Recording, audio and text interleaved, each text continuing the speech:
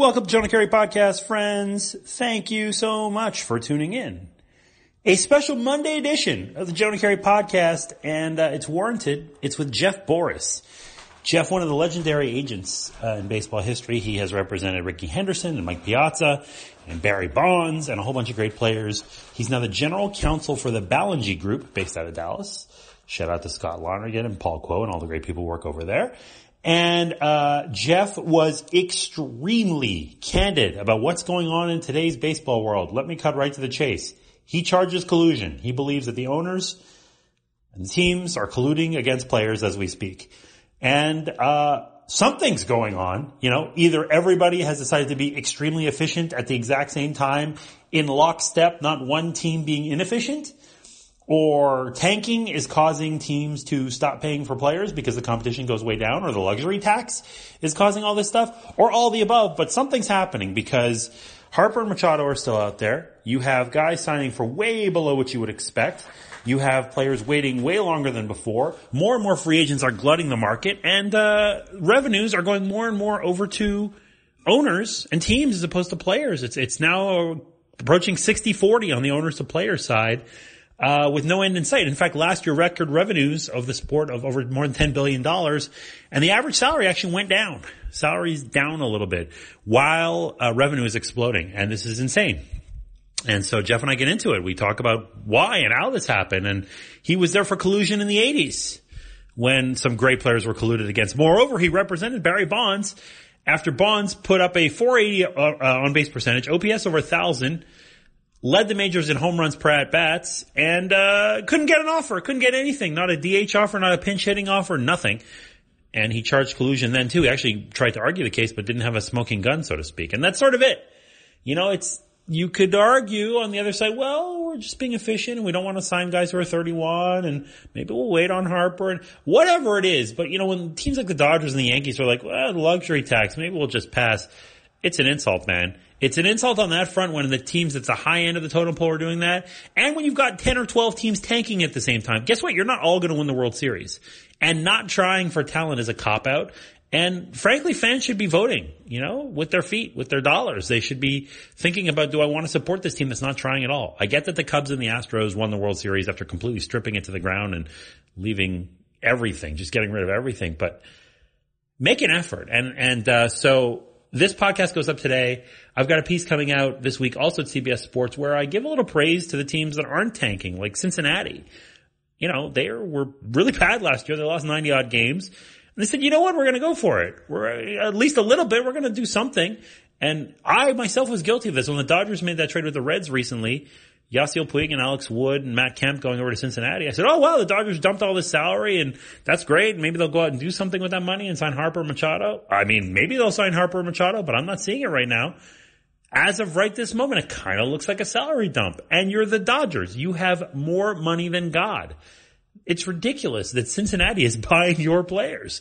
But that's where we're at. So kudos to Cincinnati, man, and the White Sox and the Padres and teams that were bad last year, but they say, you know what? Our fans deserve better than just total garbage and intentional losing. For the sake of what?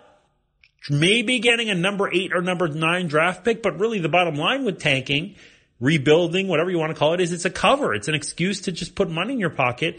And now supposedly smarter fans weaned in the Moneyball era, raised in the Moneyball era, like, there's no point in winning 78 games. Might as well bottom out. And I myself have been guilty of this, and no more. It's ridiculous. We cannot be thinking this way. Baseball's a competitive product. You can't just mail it in. You know, you should try. Even if you might not win the World Series, you should try. Your fans should have reason to be interested in the games. And we could take this to minor league players too. Vladimir Guerrero Jr. should not have been in the minors all of last season, and I suspect at the beginning of this season. Chris Bryant should not have been in the minors at the beginning of that year, in which he ultimately went bonkers and, you know, later became a really huge guy for the Cubs.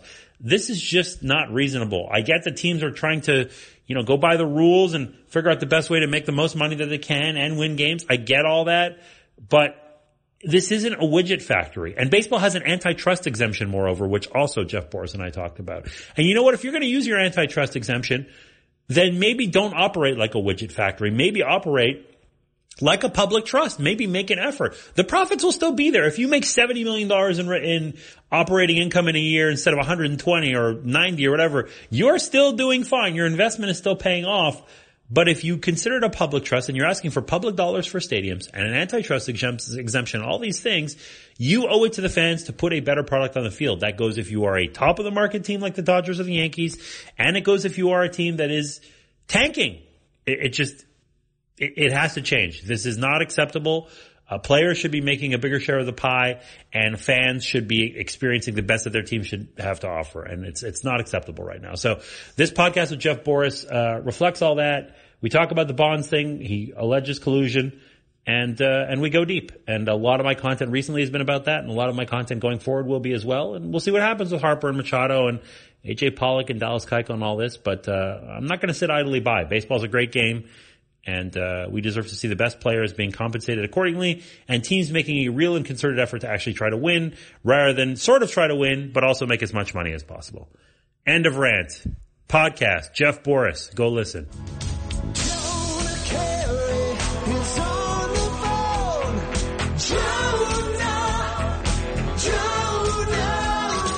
Jonah Keri is on the phone. Hold on, we're listening to your intro. Jonah Keri is on the phone. Jonah.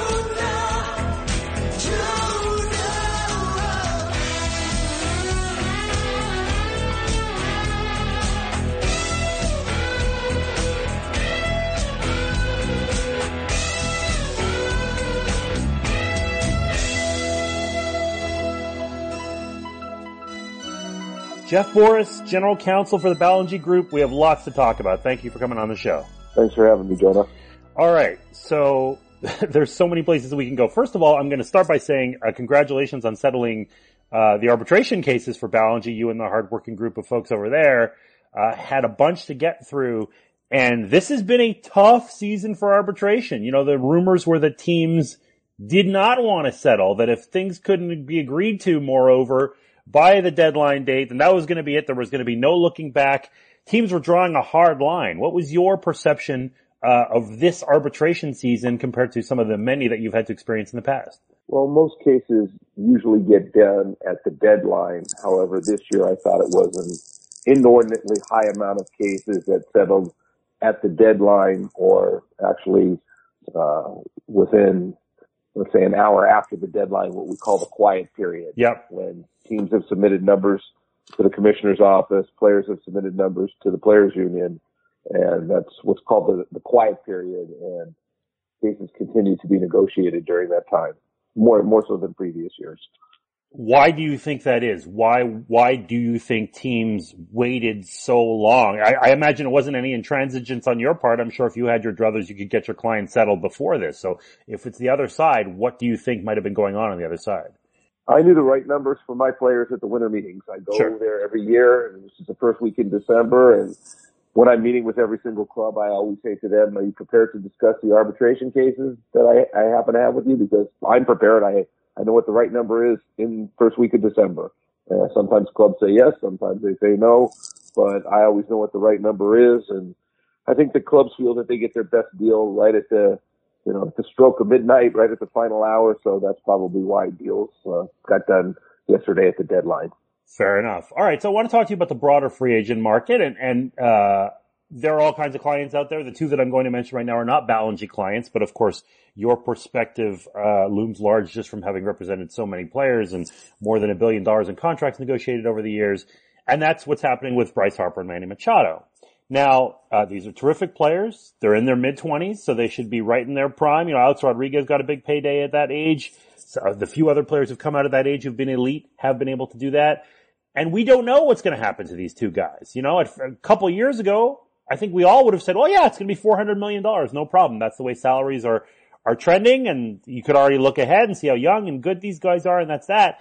And now behind the scenes, you hear rumors about teams floating high AAV offers if they can get 4 years and an opt-out. And maybe we'll do this number and maybe we'll do that number. And the enthusiasm seems to have been tamped down a little bit. First of all, are you finding the same? And if so, what might be behind that? Because these guys should absolutely get paid based on their skills and their age. I think when you look at the revenues coming into the game, which I just saw a report indicating that it had broke an all-time record, it was over $10 billion. Yep. The cost of labor should hand in hand go up as well. And when that doesn't happen, I think that that is an indication of a tremendous collusive effort on behalf of the owners to suppress salaries for the players. And I think that the owners over the years have gotten more sophisticated in the methodology and how they go about doing that. And I think that's what you're seeing right now. All right. Well, this is what, now we can dig in, because this is the question I was going to ask. I was going to cite the C word. We've gotten there in question number 2. So let's go. So you've been through the periods where collusion was actually found in Major League Baseball, starting with 85 to 89, which was galling. I just for some very quick background, I'm a Montreal Expos fan growing up. Tim Raines and Andre Dawson couldn't get paid. Andre Dawson had to go to the Cubs in spring training with his agent and say, here's a contract, put whatever number you want on it, and I will play for that number. They did. He made $500,000 and won the MVP that season. Tim Raines, who might have even been a slightly better player than Dawson at that point, only was able to play on May 2nd of that year because his team had shut him out for so long he got no offers. He came back in his first game back, hit basically a game-winning grand slam, went 4 for 5. He hit something like 330 that year and went bonkers. Jack Morris was colluded against. You had some high-profile clients who were colluded against. What did it look like in the 80s? You said the teams are more sophisticated now. What did the less sophisticated mechanisms look like? Well, I think if you were talking to an owner right now, he would tell you that he would refer to that time period as being the good old days. Uh-huh. Because at that time period, the owners were very brash about it.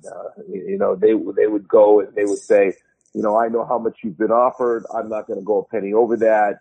It was a tremendous coordinated effort on their part at the time, but it was out in the open. They weren't trying to hide the ball on anything. They knew where you'd been. They knew who you talked to. They knew how much you had been offered, and they simply would say, hey, I'm not going over that. And that wasn't a truly free and competitive market as we know it should be. Eventually, Tom Roberts was the arbitrator that ruled against them, and they had to pay a $280 million fine into a settlement fund that was carved up. So guys like Andre Dawson, who I know put a blank contract in front of the Cubs and told them to fill it in, and they filled it out for $500,000. He eventually got that adjusted to $2 million. Out of that $280 million fund, he got some money. Yeah. So what happened during that time? There was also something called an information bank that was established by a man named Barry Rona, where teams would call into a central location and they would give information as to who they were talking to, what was God, what offers went back and forth, and it was just a very, very dark time in baseball. And so what had happened was, you would think that the owners would have abandoned their in the future their practices because in essence they got nailed for doing what they were doing. Mm-hmm. But they didn't abandon it. What they did was they became more sophisticated about it. And it's continued on throughout the years, and it exists up until this very day. Except it's harder to, point a finger at them and say, you did this or you did that. I mean, I always point back to the Barry Bonds situation after the 2007 season when he broke Hank Aaron's record, was a major league all-star, home run to a bat ratio led the major leagues, his on-base percentage, his OPS led the major leagues. Yep. I mean, he was still competing at a very, very high level, and I couldn't even get him a job for the minimum salary, which is just utterly preposterous right there on its face. You cannot take a player who has statistical performance like that, and it's unfathomable that he can't even get a job at any number, let alone the minimum salary. Right. Okay, but for him being blacklisted from the game. Well, the problem there is I never had any hard evidence, okay? It was all based on just circumstantial evidence, speculation, and naturally we filed a collusion claim and lost. And the arbitrator had written that, I had no smoking gun, which I knew going in, but right. I mean, come on, it doesn't pass the smell test. I mean, there's no way a player of that caliber can't get a job. So the owners, they still feel that they own the game, they are the game, and they're going to say who can play and when they can play and how much they play for. And it's really not a true, free, open, competitive market like it would be in any other industry profession that exists in the United States. We're going to get to Bonds in a minute because other than former Expos, Barry Bonds is by far my favorite player of all time. I have a Barry Bonds bat. The 2007 thing drove me absolutely crazy, and still to this day, I'm bitter about it. I was not Bonds' agent, nor was I Bonds, so I can only imagine on your end. But I want to ask you about, collusion in 2002, 2003, and then today. And I want to be careful here because we do not want to speculate. We could just. Well, that's not true. We can certainly speculate on things that have strong circumstantial evidence, but what I want to try to do is play a little exercise with you, which is to say, okay, there was a central bank back then you could call in. It was very brazen. Jerry Reinsdorf and his pals were doing whatever they needed to do. Now, if a team wanted to be collusive, if a team wanted to figure out what do I need to pay to get Manny Machado, as a for instance, what could a team do in that circumstance to try to figure out a way to spend less money on labor? When you say figure out, what do you mean? Well, I mean, like to not overbid, because it's obviously a sealed process, right? So, I mean, it's, if you think that you still want Manny Machado, but you think you can get him for $180 million, which might be half of what he's worth. How in the past you would just call the central bank and, Tim Raines is being offered $1 million. Okay, I'll offer $1,000,001 and that's it. You better take it or leave it. Now, if we're in an industry where teams are potentially being collusive, what might they be doing? What could be going on at the moment? Well, what you would do is you would look at what the biggest contract out there is right now. Yeah. And the biggest contract out there right now is Stanton's. Yep. Okay. Stanton's contract's $320 million, let's just say, for argument's sake. So, if you were Harper or Machado, you would say, okay, I'm trying to eclipse that amount. I mean, you mentioned $400 million earlier. Yep. That would be, let's say, the next logical stepping stone for those players, right? So now you take Team X, and Team X says, okay, we're going to offer $180 million for Machado or $180 million for Harper. I mean, that seems far low than the bar that's already been set, right? Right. But, you throw a number out there like that, and if it's a destination that the player wants to play at, you make a counter offer as the agent, and you work till there's a meeting of the minds. But it would seem that number is so inordinately low that a counter would be hard to make because they would be so far apart from what the fair market value of the player would be in an arm's length transaction. Sure, but I think the thing that gets me is that suddenly we start going away from total value when we start talking about AAVs. And we're seeing this in the media too. It's the media will report whatever's out there. And so if a general manager whispers in their ear and says, yeah, you know what, between you and me, I don't think Harper's getting $321 million or $400 million, but I think he can eclipse the largest average salary, which I believe is Greinke at like 35. Maybe Harper even wants to eclipse Russell Westbrook, who's of the big four North American sports. He's the one with the highest AAV. I believe he's making 41. So I'm making it up. The Dodgers, you can name your team. It doesn't matter. I'm not trying to cast aspersions on any one team. Says, okay, Bryce Harper, I'll give you a 4-year deal for 45 per, and we'll just call it that, and you can go back out on the market at 30. How does this suddenly become a viable alternative? How does this suddenly become, I'll think about this? How do people in the media credulously report this and say there isn't something fishy going on, if indeed that kind of thing were happening? Well, first of all, one thing the teams do that they're not supposed to do is they're not supposed to communicate through the media. Yes. So, for instance, if you were to take a team like the Yankees and the Yankees say, we're no longer in the Manny Machado sweepstakes anymore. Yep. They're not supposed to do that because then that takes a potential suitor out of the hunt. Mm-hmm. You follow me? Yes. That should not occur. That's really not fair. But that still occurs to this day. Stuff like that does happen. Now, as far as the AAV being high, so let's just say Stanton's AAV right now, let's say it's $35 million. Let's say he's the highest AAV contract out there in Major League Baseball, and you just said that they're going to offer, Harper a 4-year deal at $2 million a year. Mm-hmm. So now he has the highest AAV, but for a shorter period of time. Well, when you look at his age, Harper's age, he's coming into the prime of his career. You look at his health history, and you think to yourself, first off, is a 4-year deal warranted for somebody like that? Or would a 5, 6, 7, 8, 9, 10-year deal be more warranted? Isn't this a guy that you want to make the cornerstone of your franchise, the face of your franchise, and have him there as a mainstay for a long period of time?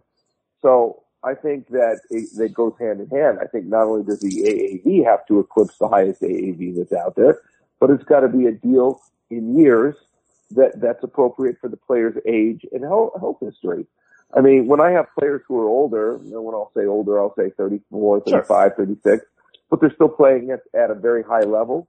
I'm not going to go out and ask for a 10-year deal on a 35-year-old. Mm-hmm. That wouldn't make sense. But he might play 10 more years if he plays on a series of 1 or 2 year deals, which would be appropriate and fair.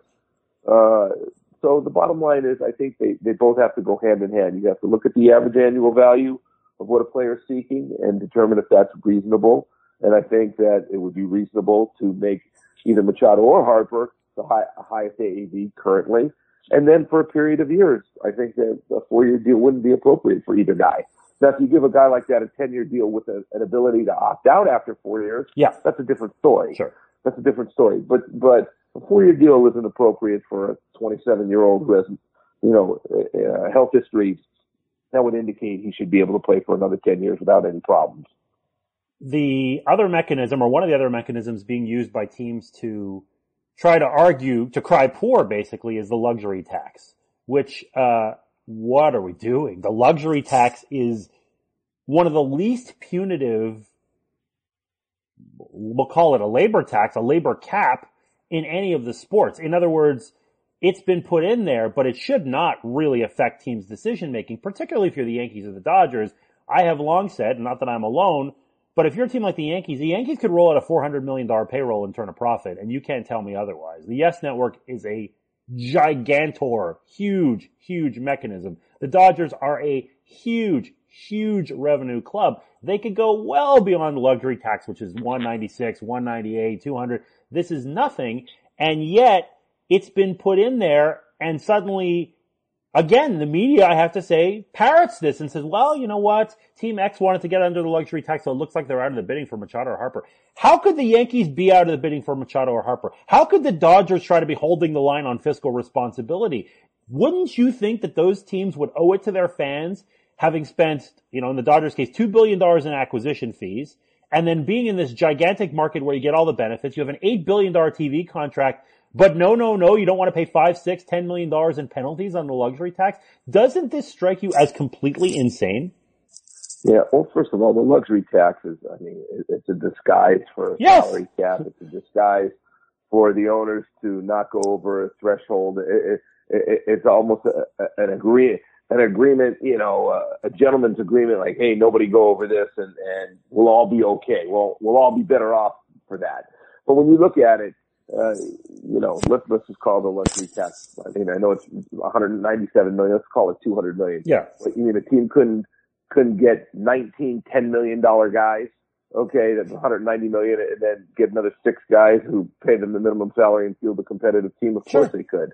But each team is going to make their own fiscal decision as to what their bottom line looks like, how much money they want to make, and from a profit perspective. That's where, people talk about tanking all the time. Well, let's say you look at yourself and you say, you know what, I don't have a chance to compete this year, but I do have a chance to make some money. Yep. So it's okay for me to come in 4th place. I'm not going to add a piece here or add a piece there that I know I desperately need, spend an extra $2 million on that player, an extra $7 million on that player, because I'm still going to come in 3rd or 4th place. But instead of having $150 million profit, if I were to add those pieces and have a better team, my profit would now be $130 million because I'm going to spend an extra $20 million and put it on the field, right? So I'm not going to do that. I'm still going to end up in 4th place. I'm not going to make those additions. I'm going to run a crappy team out there, and I'm going to make $150 million instead of $130 million. And that's what you see what's going on. What is the remedy then for tanking? Because it creates a tough situation. You've got, by my count, about a dozen teams pretty much tanking. They call it rebuilding, whatever you want to say. Guess what, Jeff? They're not all going to win the World Series. It doesn't, by definition, it can't work that way if everybody does it. So if this is happening and, we've convinced fans to some extent and the media and the Moneyball generation that, it's just smart business. Look at the Cubs and the Astros. They stripped it to the core. They spent no money. They had big profits because they were spending nothing, and then they won the World Series. So if this seems to be a blueprint that could work on the field, and if owners are guaranteed to make big money when they spend nothing and just accept the fact that they're uncompetitive, where is the remedy there? Is it literally only fans stop showing up for ball games, otherwise they can keep going? Or can the Players Association do something about this? No, I think there's an easy remedy, and the remedy is the fans. And I'll tell you why. Yeah. If you have a team, if you're a season ticket holder, and you see that your team is trying and they fail, I think you're still going to be loyal to that team again next year. All right. You're going to go buy your season tickets again. You're going to come to the ballpark. You're going to support your team as you should. But now if you're a season ticket holder for another team and you see that team is not trying, they're not putting money on the field into talent, well, I think that you get repulsed by that. And you say to yourself, okay, maybe I'll give them one more year or so to see if they turn things around. But now they do it again. I wouldn't renew my season tickets. I just wouldn't do it. I'd be very upset because if baseball's in your blood, you love the game, you love the game. That's the bottom line. And, you know, maybe would I be disappointed if my hometown team is the team I support and they're tanking? Yeah, I don't buy tickets and I'd look somewhere else to devote my baseball love and attention to. I'd find another team. I wouldn't want to do that. I wouldn't like doing that, but I would end up doing that because I would feel that the club was being disloyal by not putting a competitive product out there on the field. So I go back to a restaurant that serves me lousy food, right? Mm-hmm. Same thing. So I think the fans is where the buck stops. I think the fans probably will have more of an impact than the players union could have in that regard because they're the customers of the owners, and that's how they answer them, by rebelling, by not buying tickets. So you and I are obviously the same mindset in many of these issues. I have the dog-eared copy of Lords of the Realm on my shelf and I've read it 7,000 times, and John Helyar is my spirit animal. But I think that there is a perception among fans, because fans can look at things differently, that the salary cap does some good. That if you are Tampa Bay or Milwaukee, tamping down the spending of the Yankees or the Dodgers is a good thing because it means, okay, maybe the gap isn't as big and we have a chance too. So what would you say to fans who believe that the salary cap encourages a more competitive game among large markets and smaller markets? Well, when you talk about the salary cap, when I used to teach law school, I taught sports law, and when the draft would come up, I would say to all these law students, I'd say to them, imagine that when you're graduating from law school, all the law firms in the country got together and they had a draft. Mm-hmm. And so let's say you went to law school in California, and you were born in California, raised in California, you want to stay there, you want to work for a law firm in California, maybe you want to go into, say, real estate, right? But you get drafted by a New York law firm. And that law firm wants you to work in family law. But you don't want to work in family law, and you don't want to move to New York, okay? And not only that, when you go there, for your first 6 years as a lawyer, there's a cap as to what you make. So even if you do go to New York, and even if you do practice family law, and you're, say, a dynamite lawyer and you get unbelievable results, they're going to cap your wages. All the law students, as you could imagine, were always offended by that. I said, well, that's basically what goes on in professional sports. You have a baseball player, he grows up in California, goes to high school in California. You know, let's say he goes the college route and he gets drafted. He goes and now he gets drafted by a team in Florida, but he doesn't want to go to Florida, but that's where he goes. He has no freedom to go any other place. His wages are capped for a period of years. It's not fair. There's no other industry in the United States that operates like that. People don't think that way. What the average fan thinks is they look at a player and they say, oh, this guy's making $20 million a year for playing a game. How lucky, how fortunate. Well, yes, that's true. That player is lucky and that player is fortunate. I mean, he has a set of skills that are so rare, all right, that he's able to get paid that high dollar amount for somebody, you know, who has that type of skill. Mm-hmm. No different than a singer or an actor or anybody else who can command a high amount of money because their skill set's so rare, then that's what society values and that's what they pay for. But it's really not fair. So the salary cap, I mean, the word just makes me cringe because it's just not fair. It should be, okay, in the industry of baseball, I mean, everybody should be a free agent from day one in a perfect world. And players are going to get, you know, if you have superior skills, you don't have to wait a period of 6 years before you make money or you become arbitration eligible before you make money. You can make money on day one if your talent and if your skill level warrant it. Okay? But the way the system is set up and the way it's structured, that cannot happen. No doubt about it. By the way, I'm with you on abolishing the draft. I think that it's not accomplishing anything. I actually think the international market is even worse, where you're 16, your family might be riven with poverty. You're in a place where this is literally your only way out. And now you're the property of a team maybe 5 years before the hotshot junior from UCLA comes out. So there's all kinds of issues that we could get into if we had all day. What I want to ask you is this then. These are definitely, compared to status quo, radical approaches. Abolish the draft, make everybody a free agent from day one. By the way, all of which I agree with. Since we're probably not going to get there in the next CBA, 3 years from now, I don't know that Tony Clark or whoever's running the union is going to steamroll Major League Baseball and completely upend the entire system. In fact, I know that's not going to happen. So if you're trying to make incremental gains, let's say you're the head of the union, Jeff Borris. What are you fighting for in 2021? How are you trying to change the current system to make it more favorable for your members? Well, the things that I would want to do probably would not be accomplished, which is obviously I would abolish the tax and the revenue sharing completely. Yep.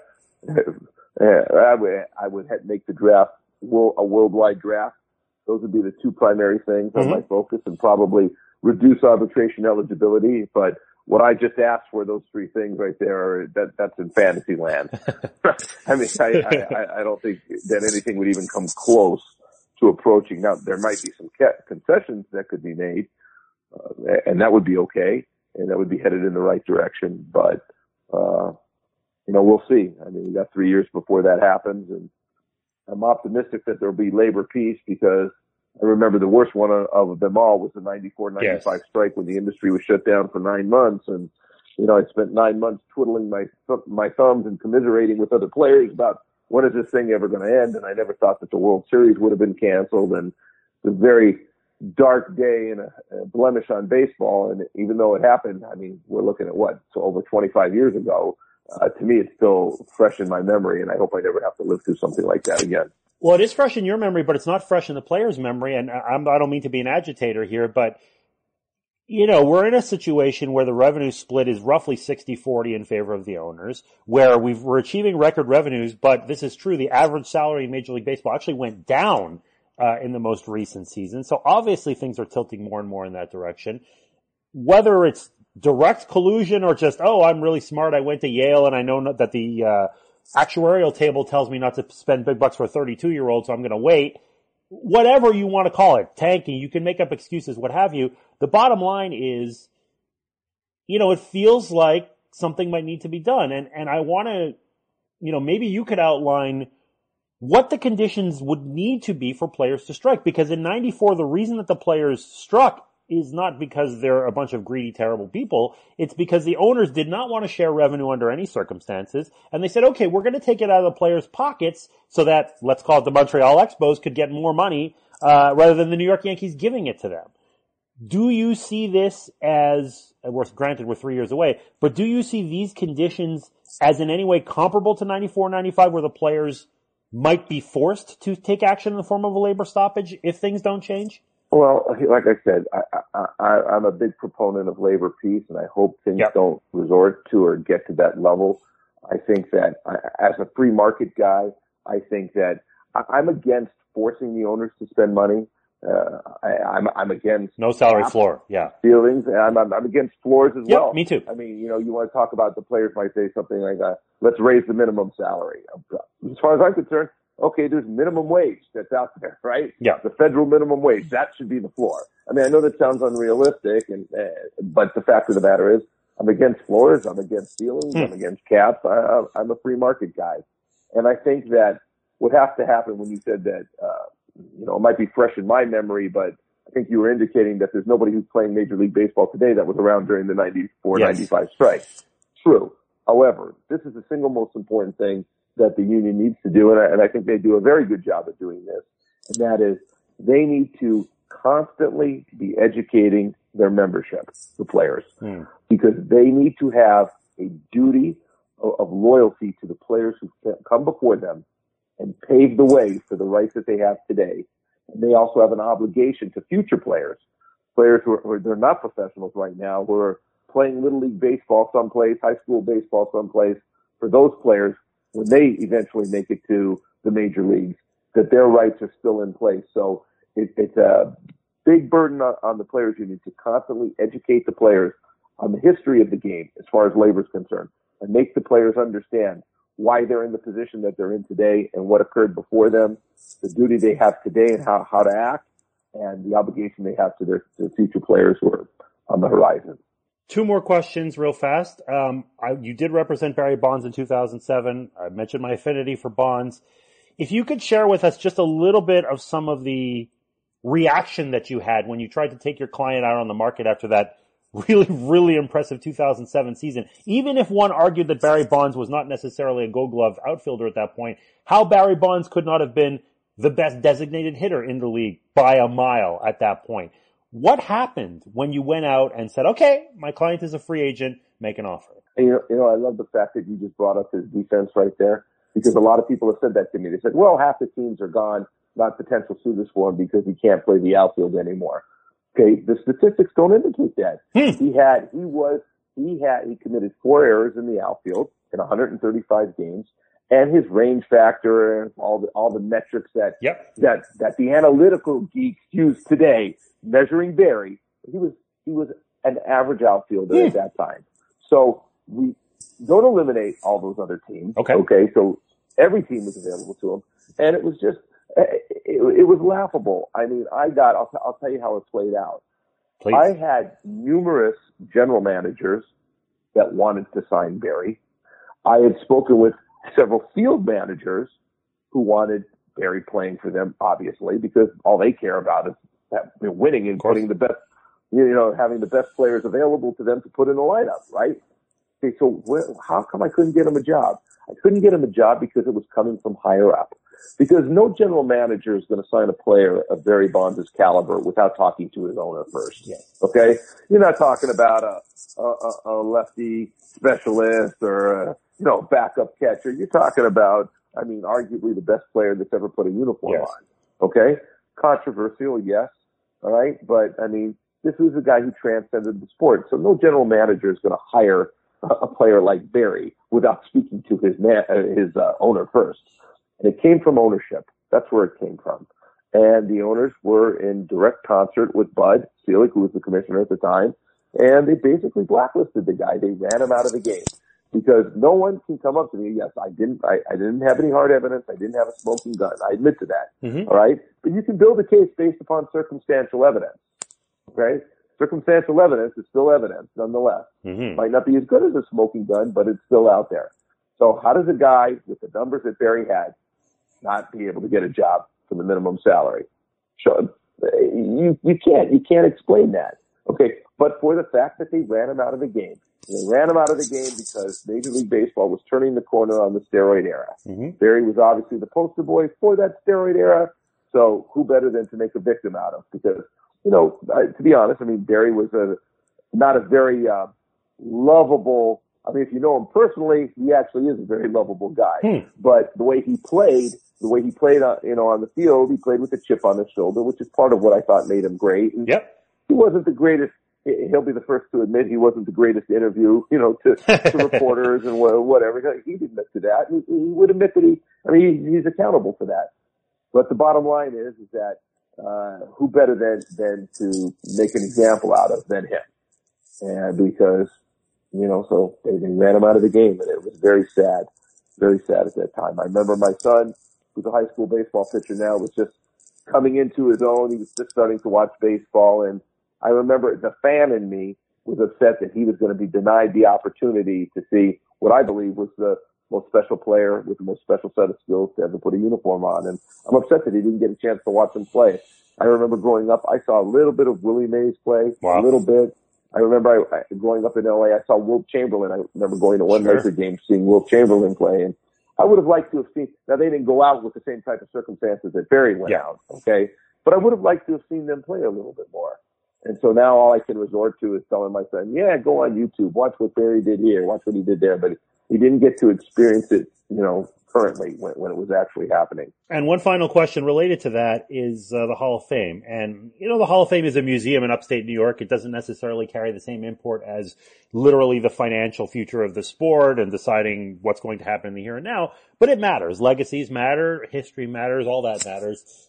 from day one. I've been a huge proponent of Barry Bonds going into the Hall of Fame. The numbers are immutable. There are any number of scoundrels in the Hall of Fame. There are any number of players who've used performance-enhancing drugs in the Hall of Fame. Amphetamines are a performance-enhancing drug. Willie Mays, Hank Aaron, some of the greatest players, wonderful players, revered players, were known to have used performance-enhancing drugs. These are not facts in dispute whatsoever. If you are changing this, and you wrote about this for Ballengee on the website, you mentioned this, but if you were changing the voting structure, if you were changing the way that Hall of Fame players would be decided, because it's obviously broken if Barry Bonds and Roger Clemens can't get into the Hall of Fame, what would you do? How would you change it? Well, first of all, two things there. First, let me talk about performance-enhancing drugs. Yes. I don't even know what that is, and I'll tell you why I don't know what that is. Because if a player in any sport, baseball, basketball, or football, they come to the ballpark and they got 103-degree fever, okay, and they got the shakes, they got and they can't play, and let's say the doctor goes ahead and gives them some antibiotics intravenously and knocks their fever down to a normal level, and they're able to suit up and take the field. Were those antibiotics a performance-enhancing drug? When Kareem Abdul-Jabbar used to get migraine headaches before the game, and he couldn't get on the court, and they gave him a shot of Demerol to get his headache to go away, was that a performance-enhancing drug? I don't know what a performance-enhancing drug is. I mean, people want to point to human growth hormone or steroids. Yes, okay, they obviously are. But are antibiotics that knock a guy's fever down? So he's a warrior then, and he goes out and he takes the field? But for those antibiotics, he wouldn't have been able to do that. So I think it's something that the public doesn't really understand. They don't look at, they don't consider. So I'm not even sure what that is. Now, as far as the Hall of Fame is concerned, I don't have a problem with the Hall of Fame. I have a problem with the voting process to get into the Hall of Fame. All right. Now, the fact of the matter is I've always thought that, you can fool the fans, you can fool the writers some of the time, but you can never fool your peers. Okay. And who are your peers? The players, the ones that play on the field alongside of you. You can never fool them. And if the players voted for who should be in the Hall of Fame, which is how I believe it should be, and the players said that Bonds or Clemens should not be in the Hall of Fame, I could actually live with that. But I know from talking with players, because that's what I do every day of my life, talking with players, all right, no players ever told me that they think that Barry should be in the Hall of Fame. None of them. So I think the voting process needs to be changed. And I could live with the fact that players voted, hey, Bonds, Clemens, these guys, they don't deserve to be in the Hall of Fame. I could live with that. But none of them say that. Because undisputedly, I think, Roger, it's arguable whether or not, and I actually represent Roger's kids, I actually think it's debatable as to whether or not Roger's the best pitcher of all time. He's definitely in that conversation. But I'll debate with anybody if Barry is the best player of all time. You're talking about Harper right now as a free agent, whatever. Hey, Harper's a great player. I love the guy. I love Arenado and I love Mike Trout. Okay, I like those guys better than Harper. But when you talk about all three of those guys, okay, Barry's just in another universe.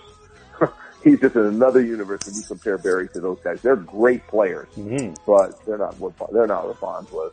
He was a man amongst boys. He was just a different animal out there. Amen to all that, sir. And I really appreciate you taking the time to provide your insight. And I hope, for the sport's sake, that some of this stuff starts to change on the financial front and on the Hall front, and that Barry Bonds as well should get his just due. In my opinion, as well, the greatest player who ever put the uniform on. I appreciate your time. Thank you, Jeff. Thanks for having me on your show, Jonah.